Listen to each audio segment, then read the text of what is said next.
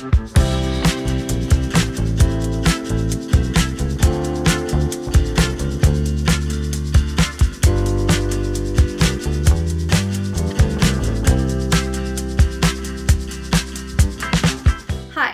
Riley. And I'm Taylor. Welcome to the Happy Hour Film Club, the podcast where we talk about movies over cocktails. And our theme today is London crime. Ooh, as per usual, we do try to avoid major spoilers, but sometimes they happen. We discuss the films, but we also try really hard to talk about them in a way that's both entertaining and still leaves you wanting to watch. Hello and welcome. Today we are talking crime, but with an accent. Mm-hmm. Specifically, London. Accents. Which, London, similar to, like, New York City, has different pockets of accents. So, like, New York City, I think we're pretty familiar with, like, oh, Brooklyn or Queens or the Bronx and Manhattan. Like, they all kind of have these, like, micro dialects, and London's the same way. Yeah, and we end up with a lot of West End for our movie picks, at least. Like, we get a lot of West End in London, and we've got some pretty thick, I think when you it's like less polished, I guess. I don't know how you would say it. It's not like the Queen's Speech. It's not posh. Yeah. It's very kind of Cockney, Hackney. I was going to say East. Cockney, but do you know where Cockney is? I'm not really sure. I know it's, at least when we were talking about West End, it's kind of like more, that's the equivalent to the Bronx, if I were to compare apples to croissants. Yeah, so Cockney is the accent spoken in the East End of London. So, okay. Which is where my movie is about the Cray twins, who were gangsters in the 60s, and they are from the East End. From East End, so they, I think, would technically be considered Cockney. And then Michael Caine, the actor, famously has, like, this Cockney accent. Okay, and so that's East End, London. As opposed to West End, which is where, like, that's like their theater district. Oh, okay. I think I was mixing the two up. I think I was thinking, that the East End and West End were flip-flopped. Mm-hmm. But yeah, in London, the West End is famously like their Broadway district area, kind of. Okay. Yeah, which fits into my movie pick. Yes. So then we're looking at the West End and the East End. That's fun. I love that we're set in two different kind of areas. Yeah, and then there's South London, and I guess if you're from South London, you have a totally different accent. So it's a huge place. Oh, for sure. Yeah, I think think that's a lot of history. Right, when we were talking about doing London crime, I thought, there's a lot to choose from, because my mind immediately went to like League of Extraordinary Gentlemen, which I think the movie takes place in London and a lot of other places too. But then you also have, gangster crime, or you have, historical crime, which I guess gangster fits into that, but you could even go back to more of a Regency era if you wanted to. So there's a lot of, there's so much more material there than what we would have, let's say, if you did like a New York crime film, just because it's been around so much longer. Mm-hmm. Yeah, and with London, or like with our theme, I really thought Guy Ritchie was the first one to come to mind, because he's famously like Lock, Stock, and Two Smoking Barrels, and like Rock and Rolla, and like, I mean, so many of his films are set in London and are very like gangster or crime, and even Sherlock Holmes. Like, he did the Jude Law and Robert Downey Jr. Sherlock Holmes. Guy Ritchie directed those. And it's set in the past, but it's very much in London, and it very much centers around, like, crime and criminals and, like, detective stories. Well, and that's another thing that we had talked about when we were thinking of this theme. Something you pointed out is even like Enola Holmes would fit into this category, which is very different than the movies we chose to go with, but also it's kind of a family-friendly crime, like a Mr. Bean or a Black Panther, or not Black Panther, what am I trying? Pink Panther? Pink Panther. Totally different panther. Different kind of panther. Different agendas. Oh my gosh, I can't believe I said that. With the Pink Panther. I'm like, that's Wakanda, not London. Yes, okay, I got it, Taylor. I got it. I'm settled now. I know what I'm talking about. Barely. But yeah, within this like theme, or it's because it's not really a genre, but within this theme, you know, you can really encompass so many different kinds of film within it, you know. So we've got crime, but it could be mystery, or it could be historical, or it could be kind of a fun fictional tale with, you know, a young woman who is solving crime. Yeah, and... Or beating crime, not solving crime. I don't know, is that how you say it? Solving crimes. Solving crimes? Yeah. I don't know why, that sounds weird, because to me it's like a crime is a crime the same as a mystery? If you don't know who did it, it is. Okay, but if you're trying to solve like an unsolved case. That's like, why wouldn't you say solving mysteries? Why would you say solving crimes instead? What's the difference? Not all mysteries are illegal. Oh, I guess that's true. Mysteries don't inherently break the law. They should. It's like... I don't like surprises. I don't like mysteries. Yeah. I do like mysteries, but... But I do like how, you know, the theme that we've chosen can either go fantastical, theatrical, or be very much set in reality. Because I love that you mentioned The League of Extraordinary Gentlemen. Yeah. Because there you go. Isn't that a graphic novel? I think it is. Yeah. Which, you know, I have not seen the film in a very long time, but I remember really liking it when it came out. It got very poor reviews. So it did. I'm going to say that my child brain was not... I think it's a really underrated film. That and Sky Captain and the World of Tomorrow. They like came out around the same time, and they're both kind of like comic book based stories. And they didn't really perform well in the box office. Interesting. But I think they're both pretty underrated. Yeah, well, comic books or film adaptations, especially of graphic novels, kind of goes through phases also. You know, like you look at Sin City, or you look at The Watchmen. I think those performed really well. But then, yeah, I think like Elektra, I remember when that came out, that didn't do super well in the box office either, but I really liked it. So, yeah, I feel like it just kind of, it has its peak, and then it kind of falls off a little bit, depending. Oh, yeah. There's definitely hits and misses. But what movie did you go with, Riley? Okay, so I picked one that I've never seen before. It came out in 2022. It's called See How They Run. It is it's a whodunit. So, kind of a fun mystery and crime solving pick. Yeah. Yeah. What did you do? So I chose Legend. It's a 2015 movie. Old. Yeah. No, I'm just kidding. It's like a year after I graduated high school, so that actually makes me feel old, but I had never seen Legend before. You had chosen it. Had you seen it when you picked it? No, I have not seen it. So actually both of these films were films I'd never seen before. But Legend was on my watch list mainly because of Tom Hardy. And it's kind of like an interesting acting feat that he does in it. Yeah. So, yeah, I'm excited to talk about it. Yeah, me too. But first, let's grab some drinks.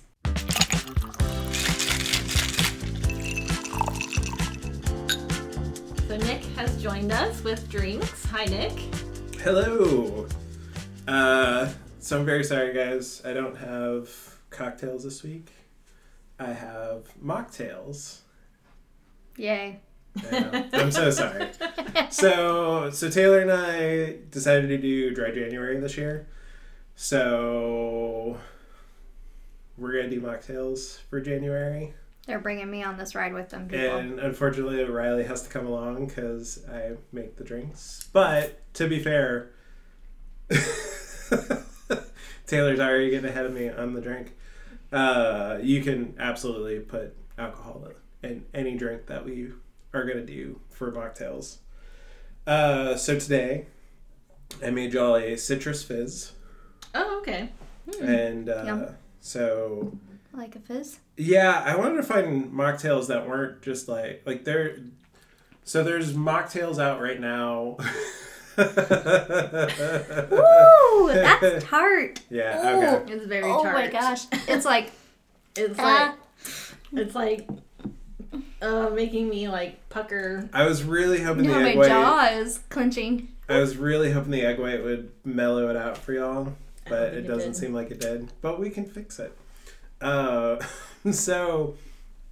I wanted to find mocktails that weren't just like virgin pina coladas or just like dump, really just like here's a glass of like lemonade and like Just like stuff tons of sugar. yeah, just and over the top sugar or just like it's basically the drink without alcohol in it, or a Shirley Temple, which nothing wrong with Shirley Temple, it's great, but it's just I grew up on Shirley Temple. it's just a very classic like mocktail, and if you ever want to make it, it's just some grenadine and some Sprite.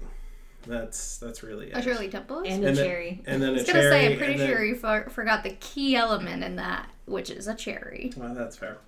And then I think you can throw in some lime juice in there as well. So it's a very simple drink. So I was just trying to find something else, and I stumbled upon the Citrus Fizz. Mm-hmm. And in theory, it sounded great, but from both of your reactions, and to be fair, my reaction when I tested this out, it's very tart. Like it's very like citrusy. It's got orange juice and lemon lime juice and some grenadine in there. Mm-hmm. So I think if I made this again, I probably wouldn't do fresh orange juice. I'd probably go get like in the carton orange Tropicana juice or something. Yeah, just to give it some extra sugar and like mellow out the tartness. So how do you make it? I'm curious to then comment on the drink itself. Yeah, so the ingredients are it's 2 ounces of orange juice, 2 ounces of lemon juice, an ounce of lime juice, half an ounce of grenadine, and then you are supposed to put egg white in there.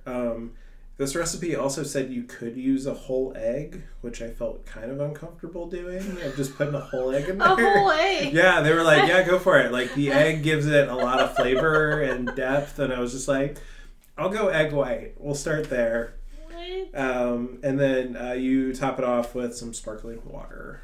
And, yeah. Okay, yeah. I never want a full egg in a drink. No. It's just, as a disclaimer, I feel like that's a recipe for a disaster and lots of gagging. Mm-hmm. I think the coloration is really pretty. It's this nice foggy pink color. Yeah. Like it looks, like a nice thick kind of grapefruit style, which it does taste, pretty grapefruity with the tartness. It kind of tastes like a grapefruit. It doesn't taste like anything else other than grapefruit juice. Yeah, it tastes strongly like a grapefruit. Honestly, I'm getting a lot of lime. Can I try Juice. yours with the... I think that's what's coming through the most for me is that lime juice. Because I feel like lime juice has a little bit of almost a metallic taste. Do you agree with that? Has like a little bit of a sheen. I don't know if I get what you're saying. There's that punch of I get a lot of lime juice too. It tastes like a mouthful of like Sour Patch Kids. Like That's liquid Sour Patch Kids. And I don't like sour things. Like I can't eat sour candy. We'll fix yours. Even the thought of sour things automatically makes me have that like mouth sensation of eating something sour. Like even just the thought of it. So I don't do sour things. Gotcha. And this is like extremely sour. And so the way to combat that... I'm going to put like a sugar cube in it. Yeah, no, 100%. The best way to combat tartness. So if you ever have a drink that's too tart, just add some sugar to it until it's like balanced out. Mm-hmm. Same thing with like acid. If it's like just too acidic... Or too spicy. Yeah, bring some Like if a chili is too spicy, you can drop a sugar cube in it. Just drop a little bit of sugar. Oh, yeah. I've done that before. Yeah, and that'll cut the acidity down too. Mm-hmm. Yeah. So it just tastes like a glass of citric acid. It really does, yeah. Yeah, I will say it's almost like immediate heartburn for me. Also, it's pretty acidic when it goes down. The thing is, it doesn't taste bad. Like, I like a nice tart drink, especially like any kind of cocktail that's got some fresh juice in there. I like the citrus. I like a lime juice, a lemon juice. So it's really good. I also think typically when I've had a fizz, I feel like it's a little more punchy on the carbonation. Mm-hmm. And I wonder if I bet because there's so much acid in there, it probably kind of like overwhelms that. Yeah. But if it had a little bit more of that carbonation and some rum, I think that would totally. I think probably balance it out. I think alcohol, like I think a rum or a gin would be really good with this, and it would kill a lot of that acidity straight out of the gate. Yeah, I agree. Yeah, because there's really like I was expecting more fizziness. Mm-hmm. Yeah, mm-hmm. I was too.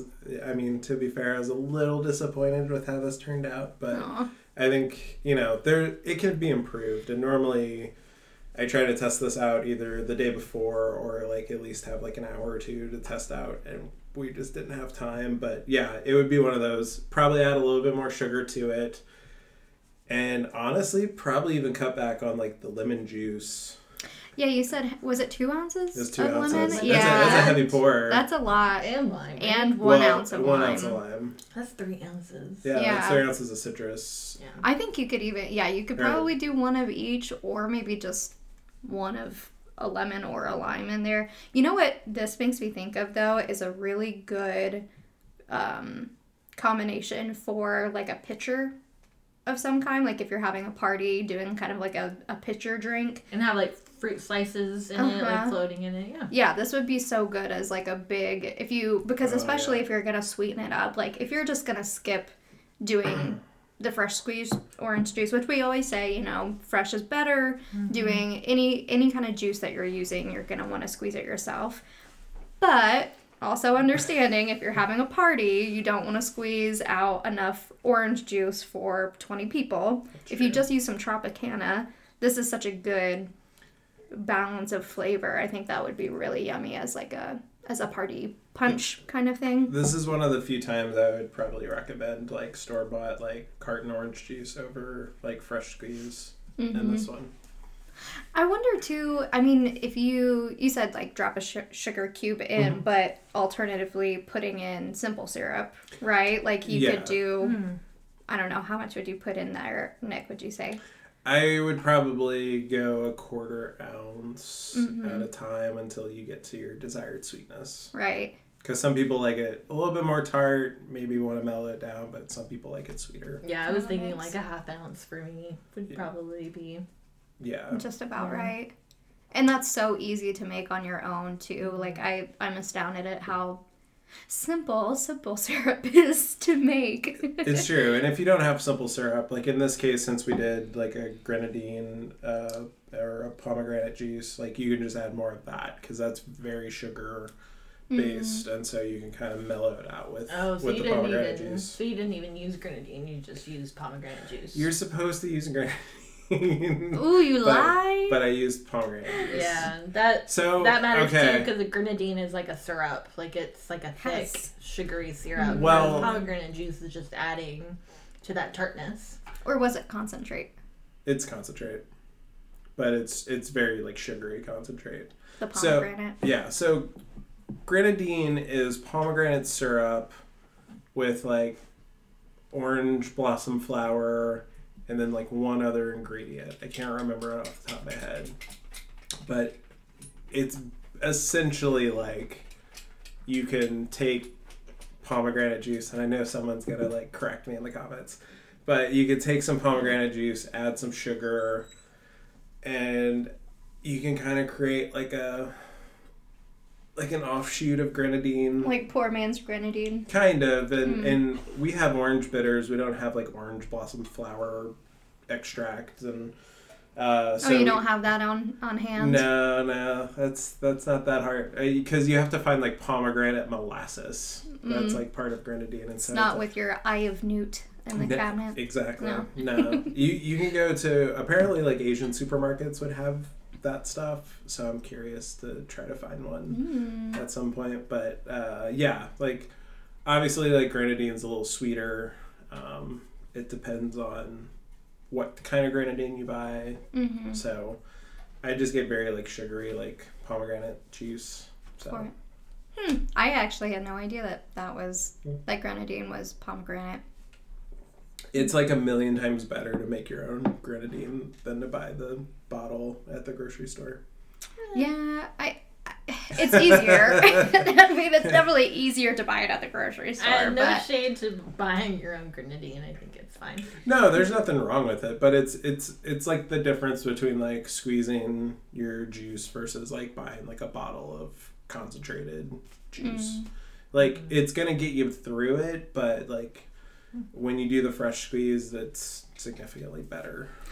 Well, if you're fancy and you want to make your own grenadine, you tell us how that goes for you, because I'm going to say that none of us here, maybe Nick, maybe you'll try it out, but He's made it before. I've made it before. Oh, really? Yeah. It wasn't very thick. It was very, like, liquidy. But even the grenadine at the store isn't very thick. It's liquidy.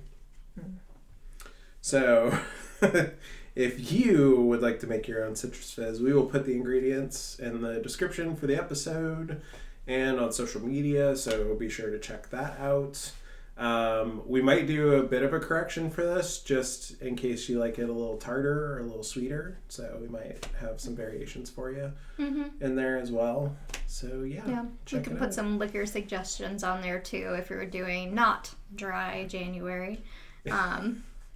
But yeah, no, I'm glad you were able to make such a cool, unique drink for a mocktail anyway. Yeah, besides, beyond like a Shirley Temple, like you were saying. It's just got a lot more to it than that, which is fun. Well, and now that they have like alternative, like non-alcoholic, like alternatives for things. Alternative liquor. Yeah. Like, yeah. I don't remember like the exact name of it, but it's basically like, 0.1% ABV substitutes for things like gin and vodka and rum and tequila and stuff like that and whiskeys. I mean, I from what I've heard, they're not the greatest tasting things, but like they can get you by for a cocktail or something like that. Well, neither is vodka, so we're really where's the bar? Depends on the vodka, but yes, it's true. But I didn't want to try any of those. I wanted to, because I think they're like $40-$50 a bottle. Oh, wow. Yeah, they're very expensive. Because it's new. It's kind of like a substitute. It's like you're distilling out the alcohol, basically. It's like you're going through the process, but you're getting rid of the alcohol. Well, those non-alcoholic beers, too, are really expensive. Like, at a local bar, they carry some, I feel like it's maybe Upland. That sounds right. Brewery that maybe has, or maybe it's something else. But they're really yummy tasting beers. It'll be like an oatmeal stout or something like that. Okay. So it's nice and creamy, but it's still expensive to buy it. Yeah. And so in my mind, I'm like, I would just get a Coke, or a soda of some sort. It just seems like I feel the same way about buying decaf coffee, though. It's just not giving me what I'm requiring of it. So if you want to make it, it'll be in the description for the episode. And try it out. Like, see what you think. Tell us what you think about it. We'd love to know. So, yeah, enjoy. Cheers. Cheers. Okay, so for my movie, I picked a classic whodunit set in 1950s West End of London. The 2022 film stars Sam Rockwell as our inspector and Saoirse Ronan as our reliable constable on the case. So the movie I picked was See How They Run, as we mentioned earlier, and this whole story is centered around the performance of Dame Agatha Christie's new hit play, The Mousetrap, a murder mystery that attempts to solve a murder that takes place in a quiet, remote cottage home in the middle of a brutal winter storm. So the story of the mousetrap, unbeknownst to its cast, isn't the only story of murder that the theater will be privy to. Dum dum dum. So a little bit about the mousetrap. So it's based kind of in this home during this winter storm. There's all these people, so your whole cast is like in the house the entire time that the murder mystery or the mystery is being solved. This investigator comes, he's part of it, but there's a murderer on the loose is kind of what happens. So there's another murder that these people hear about, and then the murderer, whoever this may be, ends up showing up at the house. So that's kind of the crux of the whole play. So after the play's 100th performance in the film, the cast and stakeholders celebrate with an after party that quickly goes awry. The American director brought in to help with the screen adaptation of the play is truly a dog and unliked by pretty much everyone. His name is Leo Kopernik, played by Adrian Brody, and he is about to be very, very dead. But when everybody hates you, the suspect list is long. After Kopernik makes a pass at our play's lead, Sheila Sim, played by Pearl Chanda, I think that's how you pronounce, or Chanda, I'm not sure. Her husband, Richard Attenborough, played by Harris Dickinson, also a main cast member in the play, starts a fight, which he unfortunately loses, when Kopernik throws them both into a towering cake meant to celebrate the play's success. Covered in icing, Kopernik makes his way back to the costumes backstage to find something to wear. But Kopernik wouldn't be leaving the room alive. Found bloody and sitting in the middle of the stage, Kopernik's lifeless body greeted the cast and crew of the play. Enter Inspector Stoppard and Constable Stalker, which I think it's funny that her last name is Stalker. Yeah. I know it's like a lot of the characters are either based on other like murder mystery stories, like characters in them, and some of them are based off of other ties to like Agatha Christie's novels as well. So there are a lot of Easter eggs in there. If you're a big Agatha Christie fan, you may pick up on some of that. I read through a lot of it and I had absolutely no idea. I didn't feel like I missed anything by not knowing that, but it was kind of a fun tie-in to all of those different characters. So the constable and the inspector begin questioning our players, producers, and staff of the theater, each one seeming like a likely suspect, honestly. So we're told pretty much exactly how this whole play is going to pan out without giving away the details. The whole story is very expositional. Our director does a lot of, Kopernik's character does a lot of narration and has a lot of expositional dialogue talking about whodunits. He's like, these are super cliche, there are all these tropes, this is why it's ridiculous, and he even writes a new ending to the play that he storyboards out and kind of flips through, and the playwrights are like, this is ridiculous. No one's gonna like this. You can't do this. Like, everybody is gonna think this is stupid, and it doesn't make any sense.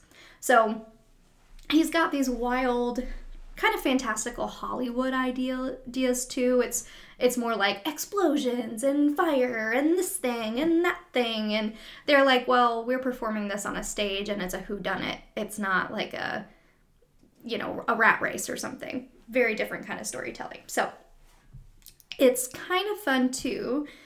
As you go through the story, you see the parallels between the mousetrap and the mystery that you're solving surrounding the mousetrap. Like, it's all tied in together. There are all these paralleling tropes, if you will, in the two whodunit stories that you're watching at the same time. Mm-hmm. So there are a couple things that stood out to me. I don't want to take you through much more of the film just because it's a mystery. I don't want to give too much away.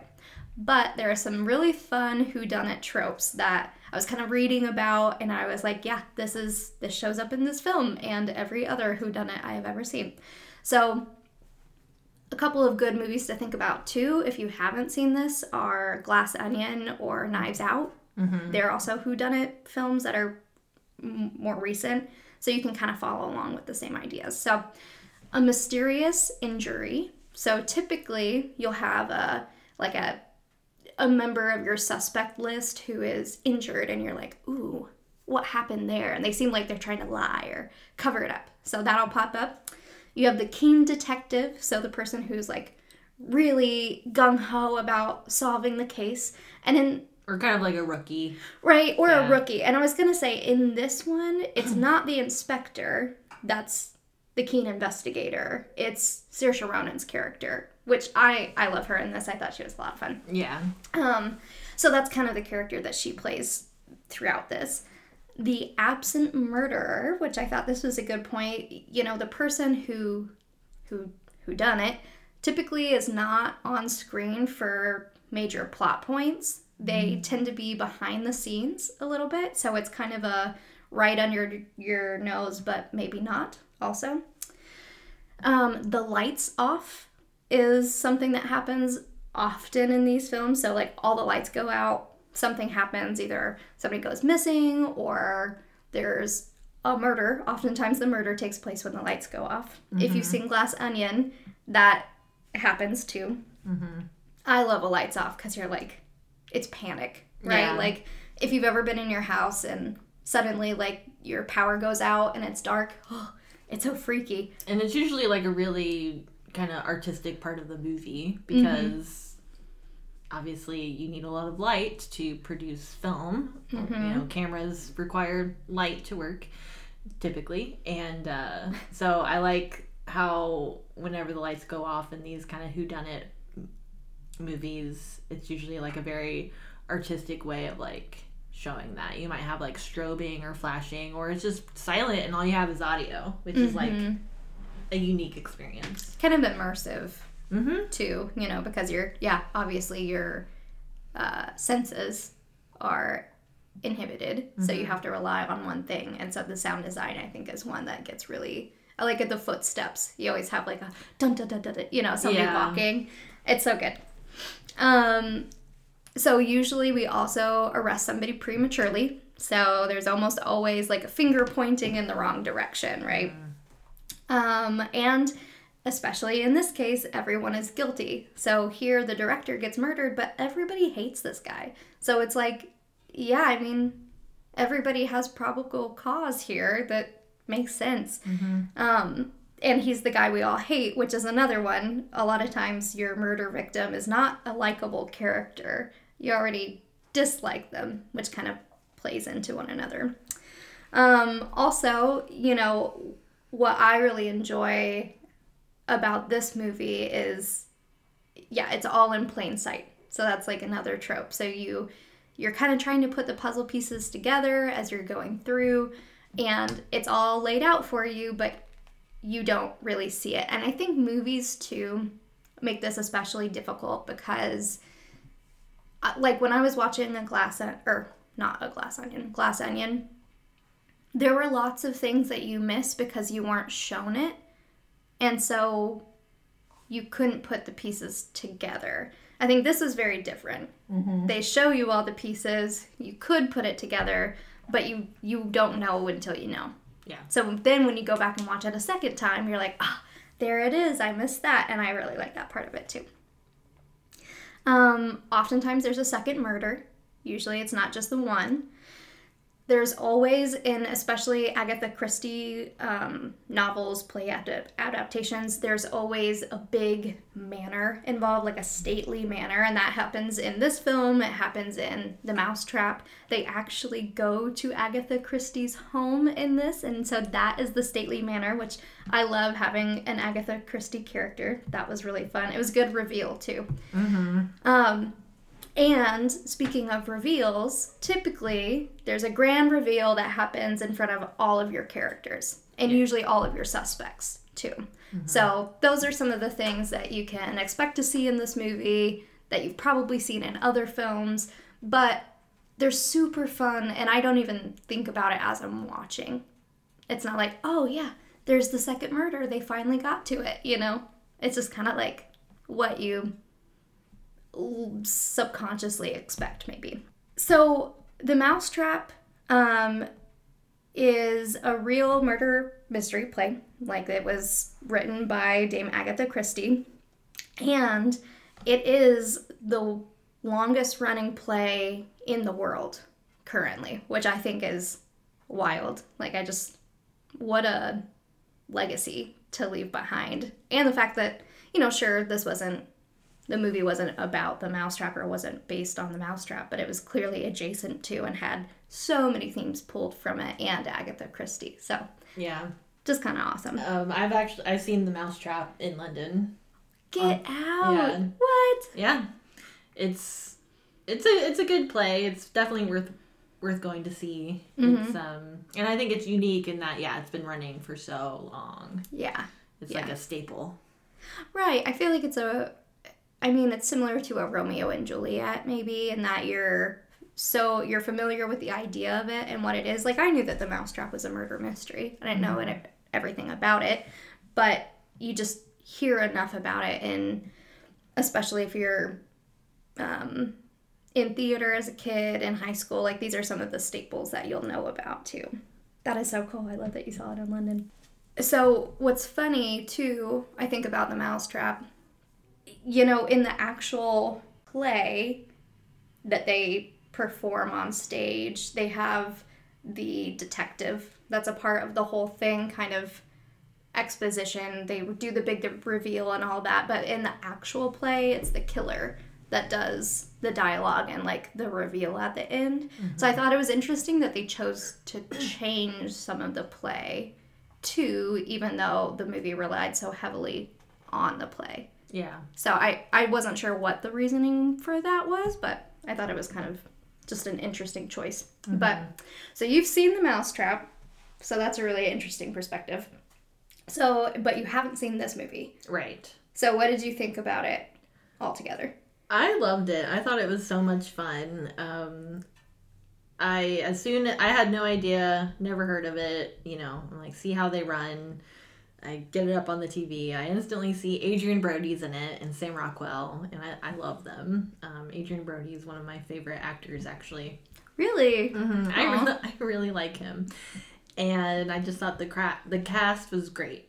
And Saoirse Ronan, amazing. It kind of had like a Wes Anderson vibe. Oh, very much to so. It. Like, very much, like, the set design and some of the camera angles and camera movements they did gave me strong Wes Anderson vibes, for sure. I loved how meta it is. It just kept getting more and more meta, and because at first I'm like, oh, that's a little meta, and then they doubled down on it, and I'm like, wow, that's really meta. And so there's a scene where the stage writer, so you have the playwright who wrote the play based on the Agatha Christie book, and then you have, you know, the Hollywood director that's trying to adapt it for the screen. And so they're at the playwright's house, and he's commenting on how the use of flashbacks is lazy storytelling, but then when he's giving his account of what happened, of course they use flashbacks, and it's very tongue-in-cheek, because then he's like, you know, flashbacks are so lazy, like, next thing you know, you're gonna have like a 3 weeks later, and then it was like 3 weeks later. Yes, I loved it. I thought it was very silly. That was probably my favorite part, and the fact that they, like, called it out was just the best. And I feel like there was a little bit breaking of the fourth wall and, like, kind of talking to the audience. Did you like that? I think I did, because so I really like movies that portray theater, but, like, in kind of a theatrical, like, authentic way that theater is, but then they really try to make that come across on the screen, which is very difficult to do. And I think they pulled it off. I think they did. and especially with the narration, because it's like Kaepernick is narrating it a lot, and he, even though he gets killed off at the start of it, he's definitely a recurring character throughout the movie. And it's like he's talking to you, kind of like if you go see a play, like they're breaking the fourth wall and they're talking to the audience. I don't know, I like it. I like it too. I will say, so I didn't love it in this. I really liked Kaepernick's narration, and I thought it made sense for him to break the fourth wall. I think I didn't like other characters breaking the fourth wall. Who else broke the fourth wall? It happens at the end. Okay. Oh, that's right. I thought I didn't mind that because it was a bookend to me, because Mousetrap does it and they kind of show it on stage happening, and then that's how they ended it. I know that's the intention. I just think it took me out of it quite a bit. I think I don't know. I liked when I notice it, that's when I think it's a little too much. Yeah. At least for me. But I enjoyed the narration of the rest of it because I thought it was silly and goofy and moved the story along, and it was very intentional in creating juxtaposition over and over and over and over again. Okay. Right? Like, yeah, the 3 weeks later. It was like, okay, so we're talking about this, and then this thing is happening. Yeah. You know? So it's almost like the players aren't in control of the play. Yeah. Right? Yeah. Yeah, very fun. Yeah. And I love stage theater that's put on screen in like a very loving way, and this absolutely does that. I also know, so Richard Attenborough is a character in this film. He plays the detective in The Mousetrap, the actor. And Richard Attenborough premiered the role in real life, like the real in person. 1952. And Richard Attenborough, so you might know him from Jurassic Park and, you know, Miracle on 34th Street. Like, he's this very prominent actor with this career. So I love that they portrayed young Richard Attenborough in it. Yeah, I liked that too. And the female lead too, I forget her name, but she is also like a real actress. So these are based on real people. Agatha Christie is in this. She's a real person. But it mixes real people with fictional characters too. Yeah.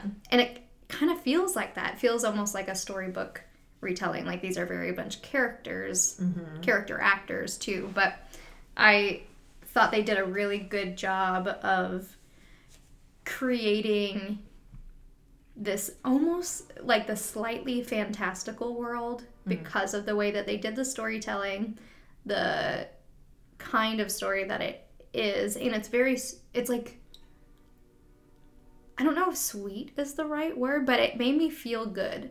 Like, watching it, I felt very much I don't know if like at peace is the right way of putting it, but it wasn't edgy, it wasn't gritty. I think that's the difference between... It's not full of like suspense. Like, no, it's just kind of, it's quirky. Yeah. It's quirky throughout, which I think plays to... I had the same thought, that it had a very much a Wes Anderson feel, but it's less edgy. It's much less edgy than a Wes Anderson. So... I would agree with that. It was missing something, and I'm not sure what the something was. You know? I think maybe there was an element of suspense that would have been beneficial to it. Yeah. I think I didn't love the inspector's character. I thought it felt a little flat in some ways. It showed some depth, and then you just didn't quite get there. And I think on the other side of that, you have Saoirse Ronan's character, and she's like a widow, a war widow, and has 2 kids. And that was really interesting, and we didn't get much of that. You get like a little bit of a glimpse, and so you start to understand her a little more, but then it's like the heart of it was just missing just a teeny bit. I wish their relationship was a little more fleshed out, maybe that's what I wanted. But yeah, I could see that. Yeah. It's a short movie, so it's only 90 minutes. Yeah. Which I appreciated. Me too. I would be really interested to read the script, to actually like read the screenplay and see how it was written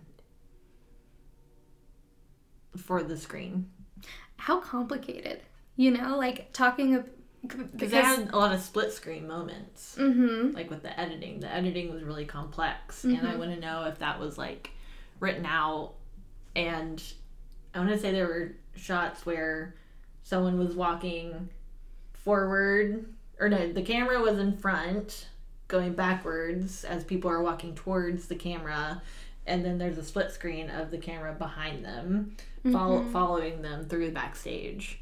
And that was really like unique and almost kind of off-putting, because I was like, oh my god, is someone behind them? Like someone's following them. Like it's a lot to look at. Yeah, mm-hmm. and they did that kind of like those inverse shots. Mm-hmm.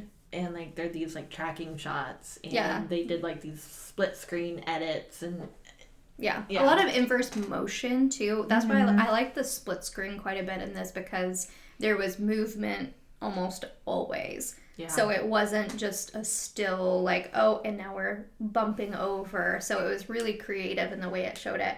Yeah, I wonder how much of that came ahead of time mm-hmm. and how much they decided. Not after the fact, obviously, you would have to plan that out, but yeah, that's super interesting. Yeah, I want to, I feel like this script would be interesting to read, like especially with the blocking and the direction, like the stage direction. Well, I even think just the fact that you are writing about a play inside of a movie, that would be pretty complicated. Like the way that you would have to write it out would have to be so clear and concise mm-hmm. in which thing you're talking about, mm-hmm. right? Like, I don't know. I just think that would be wild. Yeah, it's great. I really enjoyed watching it. I would definitely watch it again. Aww. I would recommend it for sure. I'm glad you liked it. Yeah. All right, so my movie is Legend, and not to be confused with the 1985 Ridley Scott fantasy film of the same name. This is a 2015 biographical crime thriller about the infamous Kray twins, who were prominent gangsters in London during the 1960s. Written and directed by Brian Helgeland, I think I'm saying that right. The film is based on John Pearson's book, The Profession of Violence, The Rise and Fall of the Kray Twins, which details their career and the relationship that bound them together, and follows their gruesome career to the until their life imprisonment in 1969. So it stars Tom Hardy in dual roles as Ronnie and Reggie Kray, as well as Emily Browning, David Thewlis, Christopher Eccleston, Paul Bettany, Tara Fitzgerald, and Taron Egerton. So the movie kicks off with the Kray twins pretty much well into their criminal career in the East End of London. Reggie is a former boxer, and he's an important part of the criminal underground in London.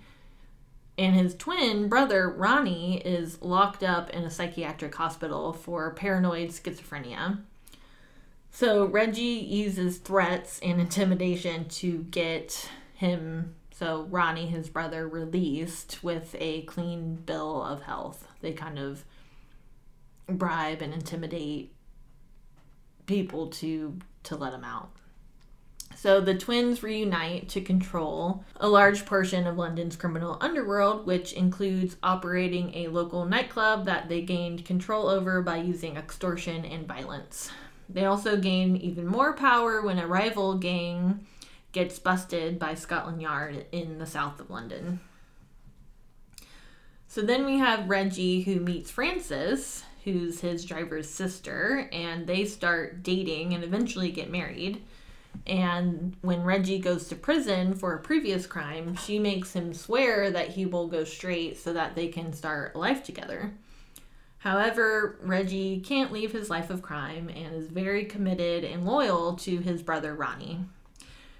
And Ronnie is this kind of loose cannon, highly volatile type person, and he gets into all sorts of trouble that then Reggie has to fix. They end up getting involved with the American Mafia, who want to move into London's casino market, and the Krays become very successful and well established in London's criminal underground, making money from gambling profits, nightclub ownership, and providing protection. So meanwhile, Francis becomes depressed and realizes that Reggie will never leave the business, or his brother. And as the Krays get deeper and deeper into crime and murder, Scotland Yard opens a full investigation into the Krays and their criminal activity. And I don't want to give much more away, so I'll leave it there for now. So the film has received average reviews, with the consensus being, and I love this, so as a gangster biopic, Legend is deeply flawed, but as a showcase for Tom Hardy in a dual role, no less, it just about lives up to the title. So basically, like, Tom Hardy, like, his acting in this is really phenomenal. Oh, yeah. It's very unique roles for him, playing these twin brothers. And, but yeah, as like a gangster biopic, I think what you would expect watching it doesn't necessarily live up to that expectation. Yeah, the storytelling is different for sure, and I think a part of that kind of, I feel like it tips you off with the narration, like right away. It kind of tips you off that this is going to be a little different than what you're expecting. But yeah, that was just me. Yeah, so the film definitely takes liberties with, like, the story, because it's based on, like, a biography about them, and according to people who were close to the Krays, because this just happened in the 60s, like, people are still alive today that knew them. Mm-hmm. So according to people who were close to the Krays have kind of commented about some of the fabrications of the film. So, for instance, Francis and Reggie were only married for 8 months, and the movie really puts most of the focus and plot around their relationship. So a lot happens during their relationship. Mm-hmm. Whereas in real life, they were only married for 8 months, and they were criminally active in London for almost, I think, a decade. So another liberty that the film took is that, so Ronnie, who was homosexual, is very open about it in the movie, whereas in real life he was pretty private, so it was well known within his circle of acquaintances, and those who knew him I guess shared that he did come out to his two brothers and mother. He was often seen with attractive young men, which everyone understood to be his lovers, but it was not openly discussed the way it is in the film. Which makes sense because it was London in the 60s. Right. It was a bold choice to make that happen, but I think it was a choice, a 2015 choice. Yeah. Right? Yeah, I think so. Yeah. That makes sense to me. So what were your thoughts on it, Riley? I loved this movie. I think it might be one of my new favorites, actually. Really. I thought it was so funny. The writing was incredible. Like, incredible. The delivery was great, obviously, but the writing really stood out to me. The way that I think it encompassed what... It was like poetry. Mm-hmm. Like gangster poetry, but poetry. And it was so quick. Mm-hmm. So quick-witted. And the presentation... Tom Hardy's presentation was just magnificent because the two, Reggie and Ronnie, are very different. He plays two very different people. Yeah. And physically, like his physical acting too was incredible because you knew immediately that, I mean, he's identical. Obviously, it's the same person. Yeah. And he had a little help. Obviously, there were some prosthetics and things that were involved. But he...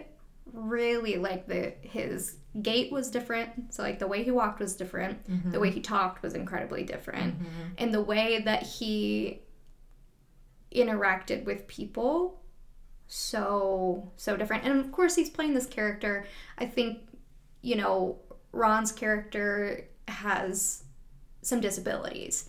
And so that definitely shines through. But then that's another layer of challenge, right? I think that being someone that doesn't have a disability, playing someone with a disability, especially because, I mean, Ronnie's disability is mental, it's not physical. So, just as a disclaimer. And so kind of getting into the mind of this person, and I believed that his character believed what he was saying. And I just thought that was incredible. And again, the writing of his dialogue was so beautiful. What he said was weird and off-putting, but you also kind of got what he was getting at throughout the whole thing. And I enjoyed all of the kind of the secondary characters too. I thought were really interesting. You got little bits of each person, but they really, I think, captured that idea of, you know, like, this is a family. Like, these are all people that give to one another. And also the weird juxtaposition between that and the violence that ensues. Because I found myself feeling like every time there was something pretty violent that happened, it was a shock. And in ways it was even shocking to the people involved, right? Our characters, they're like, oh man, well, that wasn't very good. You know, and the way they handled it, not great. I wouldn't say they're of upstanding moral caliber or something, but it just shows you the complexities of what they were dealing with. And I actually think that the relationship with Reggie and Francis, even though, with people saying they were only married for 8 months, it kind of felt like this was all combined. It was like you were coming in sort of at the end of their reign. Yeah. And it escalates. And it escalated very in the movie intentionally, but you see that happening pretty clearly. And it's a long movie also. Yeah. Like, it's like a 2 hour, 15 minute, something like that. Yeah, something like that. It's a little over 2 hours. It's a longer movie for sure. Yeah. And I told you I paused it because I was like, oh, I'm getting kind of tired. Let me see how much is left of this so I can figure out if I'm going to bed or not. And there was still 40 minutes left, and I thought it was almost ending. So I was like, oh, wow. Oh, there's so much more to go. And it got really interesting. It's like the whole thing just keeps you hooked. I loved it. I thought it was so well done. Well, good. I'm very glad you liked it. I wasn't sure what you would think about it, honestly. Really? Yeah. But I thought it was really well executed. It is very violent, but yeah, it's weird to say, but it's also like funny. Like, there's very like humorous, like funny parts to it. And a lot of that is dialogue, like really like witty dialogue. Yeah. So some fun facts is, so Tom Hardy had 35 shooting days in which he played both brothers on the same day. Wow. So, I know. So he would film the scenes with the brother who had the most dialogue first, and then go back into hair and makeup to be transformed into the other brother. That's crazy. I know. Oh, I can't even imagine having to like switch back and forth like that. And the way you shoot a movie, it's not, I always, like, in my mind, it's like, oh yeah, they go scene by scene, but they don't. It's not chronological. It's all out of order. Right. So you're, not only is it out of order, but you're playing two different characters out of order. And yeah, you're right. Like, the physicality between the two brothers is obvious. Like, he changes his body, like, depending on which one he's portraying. You can't forget, can't forget how to stand or something, Yeah. Ooh, crazy. Yeah. It's fascinating. Yeah. Tom Hardy is very impressive. So, Reggie and Francis's first visit to the club. So in the movie, at the start, they own and operate a club like in the East End, and Reggie takes Francis there on a date, and that scene was so fascinating. Like, that, it really hooked me into the film. So it's this continuous shot that's 5 minutes and 40 seconds, and it just doesn't stop. And like, he walks into the to the club and he greets everyone, and then they go to their table and it's a date, and then he gets pulled away and he goes into like, or kind of around the corner, and then, you know, it's this like crime business kind of thing. Yeah, kind of on the side, like he's going to deal with somebody. Yeah. Yeah, and then he takes care of that, which is violent, and then he goes back around the corner and he, you know, joins Frances back at the, you know, at their table, and it's just this ingenious scene that was just executed like perfectly. Yeah, it was beautiful, and the framing that you end on with the two of them together is very cute. Like, it's very romantic. And so I think that's why probably when you say it's not the gangster movie you would expect, it's because, I mean, it is a romance, and Frances' character is narrating. So it's through her lens, which is one of love for this person who does some bad stuff. Yeah. It's really interesting. Yeah. So the film was shot almost entirely on location and very few sets were used. So they filmed in London and they used, you know, pubs and kind of transformed them to these, you know, 1960s era establishments, and there's a lot of like street scenes with like the old cars, and it was all believable. So I love that they filmed on location, and like there was probably a lot of work that went in to finding, you know, the extras and putting them in, you know, the 1960s era costumes, and I love that type of stuff. Yeah, the costuming was great, and just the sets themselves, it was the cars. I love the cars. Oh, the cars on this are so fun. They are. So I thought this was really interesting. So the film got a green light mostly because an American directed. So there was a movie in 1990 called The Craze, and so craze as in Krays. Not like crazy. Yeah. Not the craze. Yeah. Yeah. So, and it had been very British in tone. And apparently, so working title, the studio wanted this film to feel like an American gangster film that just happened to be set in 1960s London. And so the director, he wrote LA Confidential, and I guess he directed Payback. And so I thought that was kind of interesting because I think this did do well, like, especially in the awards circuit. Like, just, I don't know, it's just interesting when you consider the audience. Like, it kind of made me wonder if they wanted a broader appealing movie that would appeal to people outside of the UK. Because not a lot of people know the story of the Cray twins. It's not like Al Capone, or like everyone knows these, like, you know, the mafia and stuff. Like, yeah. Huh, that is really interesting that that's the direction. Well, and that's funny too, because they do talk about the mafia and kind of the difference between the American gangsters and these London gangsters. So that's just odd to me. I don't know, because I would think I would be very, or I'd be a little more, what's the word? I'd feel ownership of the story if that's where it, like, if this was part of my history of where I live and who I am, then I would want it done by people who are connected to it in some way. Mostly locally, right? Yeah. It's just, Yeah, I thought that was really interesting. And so the director, Brian Helgeland, first learned of the Cray twins when he was working on an aborted biopic, so a project that never happened, about Led Zeppelin. So he had been accompanying Jimmy Page and Robert Plant on a world tour when he noticed that one of their entourage was missing a finger.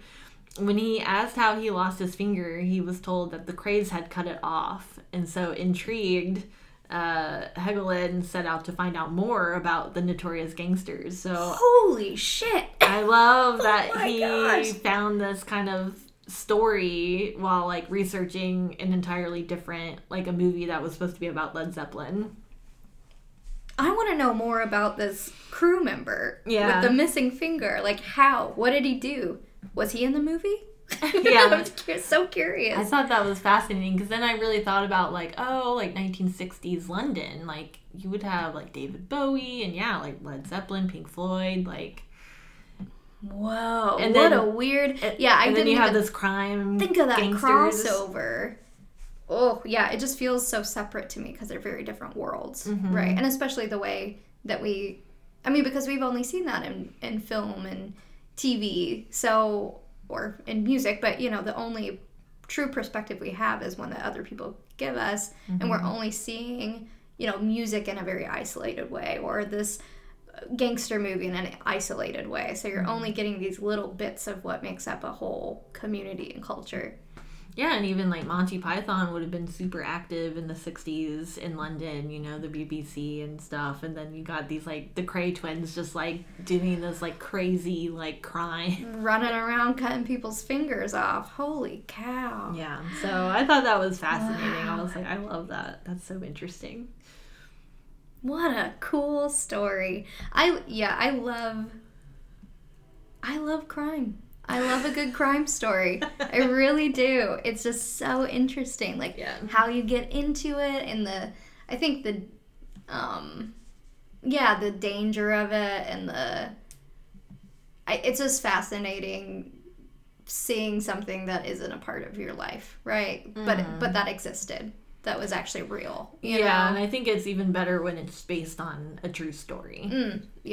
Always, because otherwise you get sort of a whodunit, and it follows its tropes and it's fun and it's silly, but when you're looking at I love true crime like podcasts and stories, and I think that's been something that has really caught the ear of a lot of people recently in the past couple of years too.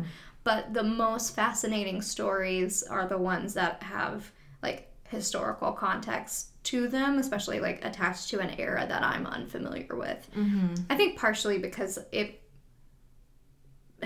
is probably kind of messed up to say, but the distance and time makes me less sad about it. Oh yeah. Right? Like if, I don't want to glorify someone's death or a murderer because, in 2020 some girl was kidnapped and all these horrible things happened. That does not bring me entertainment. That just makes me very sad. Yeah. But learning of a crime ring, a group of people that did horrible things, obviously, but also, justice was served. They were caught, they went to jail, they clearly basically died in jail. They both spent their entire life. Well, didn't Ron... he went to a mental facility, but it was like under lockdown. Oh yeah, right? So Ronnie went to a mental hospital. Yeah, like a psych ward basically, and died there. Yeah, and then Reggie went to Broadmoor, which is a very famous London, or I'm not sure where it is in the UK, but it's a very prominent prison that has like most of their really heinous criminals. Baddest of the bad. Yeah. Well, and then he dies of cancer. Yeah, he was like released like 5 days before he died. Like a couple weeks before he died, but because I think he got cancer and they pretty much knew he was gonna die, and so they did release him, and he was out for a couple weeks, and then he passed away. But the movie said that happened in 2. So at the end, they give you like a little bit of like a bit of the story of what happened next, but they said I think Reggie passed away in like 2000, which feels very, very close. It's like we were alive in the 2000s, like this. Like you were saying, it's really not that long ago. It was not that long ago. No.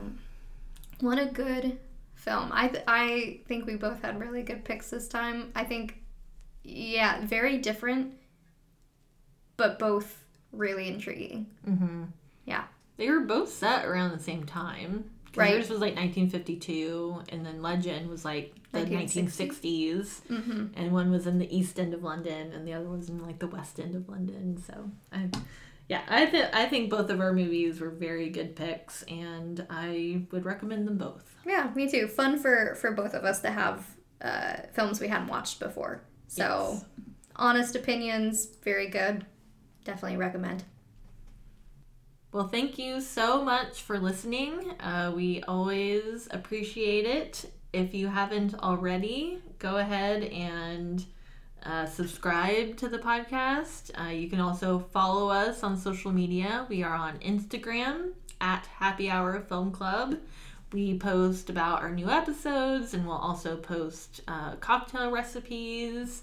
So that's always a good thing to, I guess, have on your feed, and you'll know when we release new episodes. And also, if you could, leave us a review.